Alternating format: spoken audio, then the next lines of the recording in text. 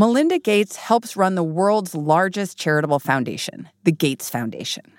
Over the years, it's worked to curb infectious diseases like Ebola and polio. And recently, it's been focused on coronavirus.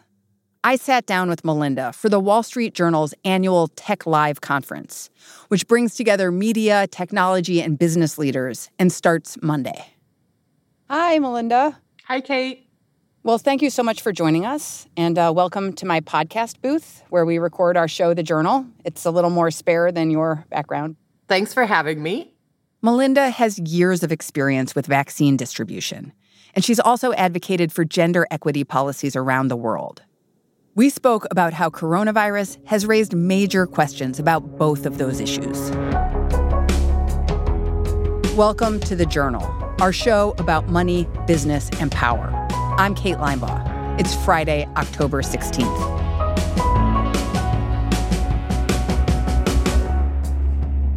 Coming up on the show, a conversation with Melinda Gates.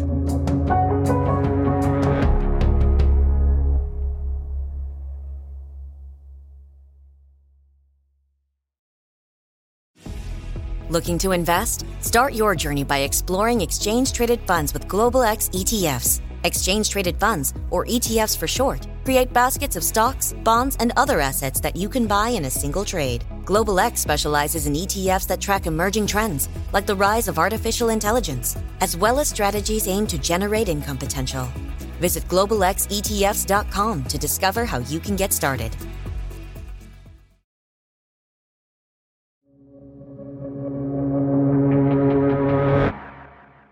For the past 20 years, the Gates Foundation has been part of a group that's brought hundreds of millions of vaccine doses to developing countries.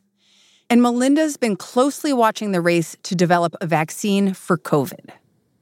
There are several candidates already in late-stage trials, and experts like Dr. Fauci have said that a vaccine could be ready by the end of this year and ready for distribution early next year. What are your biggest concerns when it comes to distributing an eventual vaccine in the U.S.?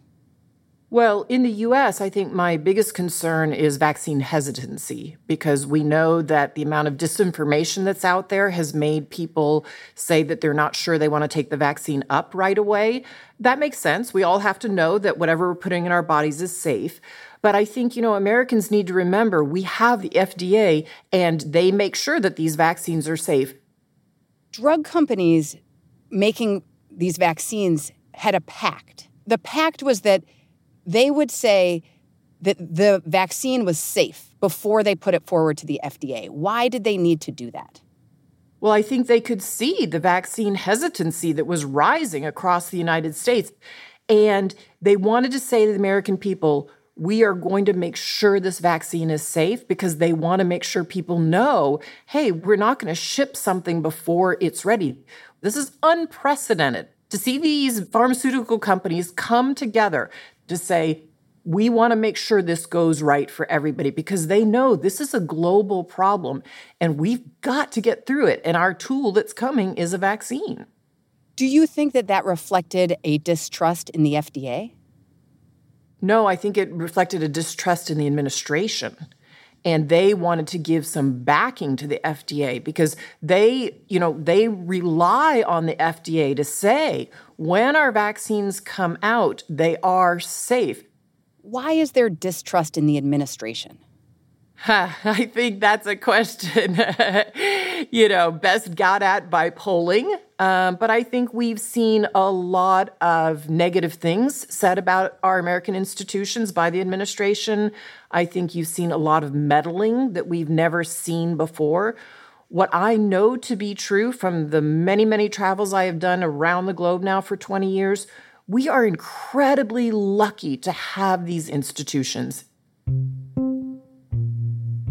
The CDC and FDA have been criticized during the course of this pandemic for a variety of reasons. Are you confident in these institutions around the vaccine right now? They're amazing institutions. And I think as American people, we have to remember why those institutions were set up. The CDC was set up to make sure it gave health guidance, scientific, solid, sound health advisement to the health commissioners around the United States in every single region. That's the CDC's job. And then you've got the FDA that is the gold standard for approval of vaccines. People around the world look to the FDA to say, okay, Americans use that vaccine. It's safe for us to use in our bodies too. And so you're seeing those institutions push back. And I think part of the problem has been that they have been politicized in certain ways, or the leadership has politicized them. What do you think the federal government should have done better during the pandemic? They should have empowered the CDC fully to do what it was meant and set up to do, and that is to carry out a national testing plan, to group up all of the testing across the United States, allocate it fairly, make sure that we put further testing in, and then to have a contact tracing system that would be put in place that we would all trust, so that as disease broke out in pockets and in various communities, people immediately knew that they needed to isolate or eventually quarantine. That's what should have been done, a national testing plan. That's what we should expect as the American people. That's what we pay our tax dollars. We don't need 50 different solutions that are competing with one another. That makes no sense. That's why we have a federal government. But isn't that how the healthcare system is set up? The states run their health system? Not everything is set up that way. Like, you have to look at the state's funding, both where they get their funding in state, but also where they get it from the federal system. But the whole reason we have a structure of states and a federal government is we are better off when we work together as 50 united states, not 38 states over here and a few others over there and a pocket of these two states, pick your favorite states. We are in a federation together for a reason. And in the middle of a pandemic, you would think we would act together as 50 states. So you know more about vaccine development and this virus than most of us. What should we expect from the next 12 months? I think we should expect that we will start to see vaccine coming out in the first and second quarter, but particularly second quarter for healthcare workers all over the globe and other populations, and it will continue to roll through there. I do think it will take until, quite frankly, sometime in 2022, maybe the end of 2022, to have everybody around the globe vaccinated who needs to be vaccinated. Oh, man, that goalpost just keeps changing. 2021, now you're saying 2022 for the world.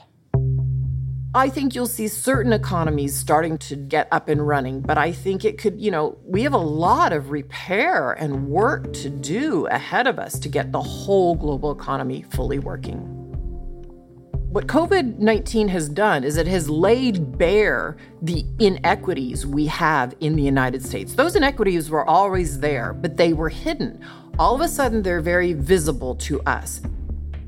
After the break, one specific inequity that COVID has exposed.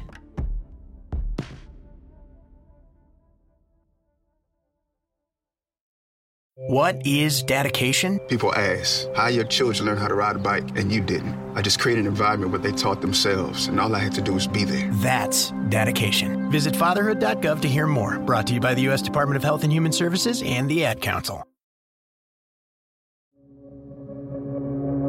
Welcome back. The September jobs data showed a historic number of women drop out of the labor market in the U.S. Between August and September, 865,000 women dropped out versus 216,000 men. When you hear numbers like that, what do you think? One of the things this pandemic has exposed is that for women, there is a gross inequity in society. Our economies are built on the backs of women's unpaid labor. And we can do something about that, and we need to do something. So we've always kind of thought as a society, oh, those women's issues, those are a nice side issue. We'll get to them when we have time. No, women are the central issue. And I am quite worried about after this pandemic, will women be able to go back to work? Or is that a permanent job loss? And, I think there's a lot of caregiving that's being done every single day for young children, for older parents. That is often 2.5 times the amount of work that unpaid labor is done by women versus men. And so women have this undue burden, And now all of a sudden during COVID, it's gone up. And so they're dropping out of the workforce and to try and make everything work in an almost impossible situation. How can businesses keep their women employees in the workforce? They can make the work hours more flexible. They can say to women, we understand that you have this extra burden. We will do more paid leave days or more sick days because you have to care for somebody who's elderly in your family, have to care for your kids. Those are all things that can definitely help women. But they can also help women find childcare options. Right now, the childcare options are incredibly limited and they're hard to find. So how do you give stipends for childcare and help women and men find those options? I mean, I think the thing that's really tough, right, as a generation of women who we work, and part of that has been we suppress our responsibilities on the home front. But when your kid is home with you all day long, it's hard to square that juggle.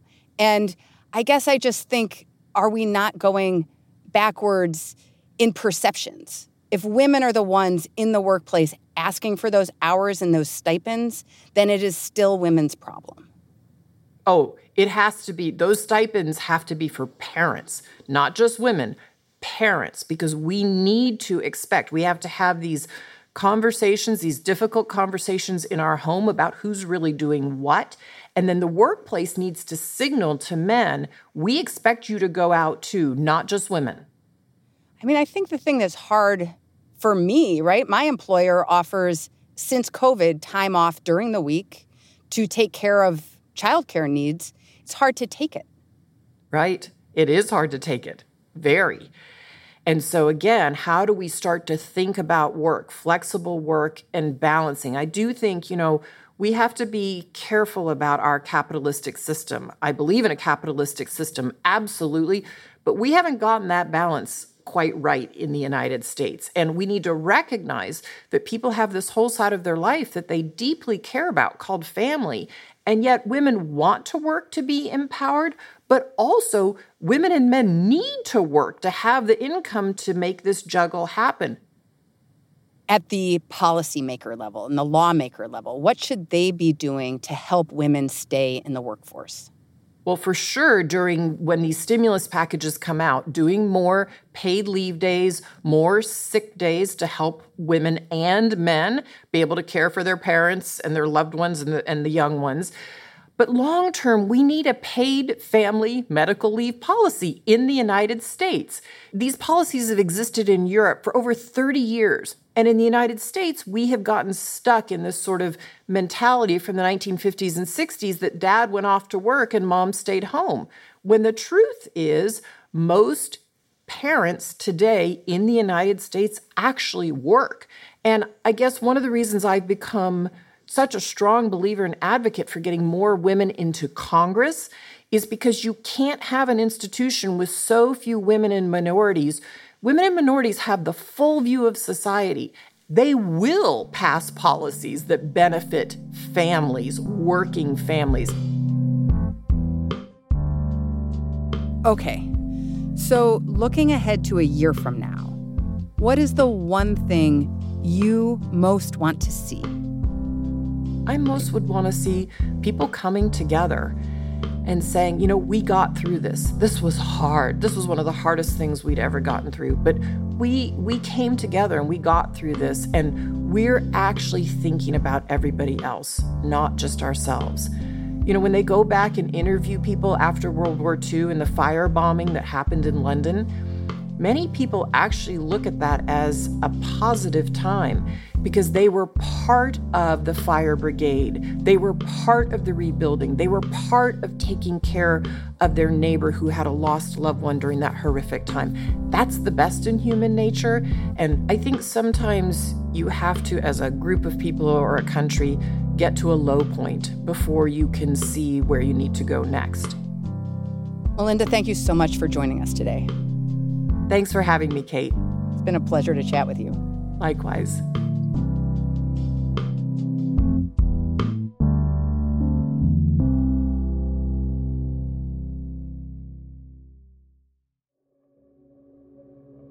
That's all for today, Friday, October 16th. To hear my full conversation with Melinda Gates and other interviews with people like Evan Spiegel, CEO of Snap, or Uber CEO Dara Khosrowshahi, you can join the WSJ Tech Live Conference at techlive.wsj.com/register now. The Journal is a co-production of Gimlet and the Wall Street Journal. Your hosts are Ryan Knutson and me, Kate Linebaugh.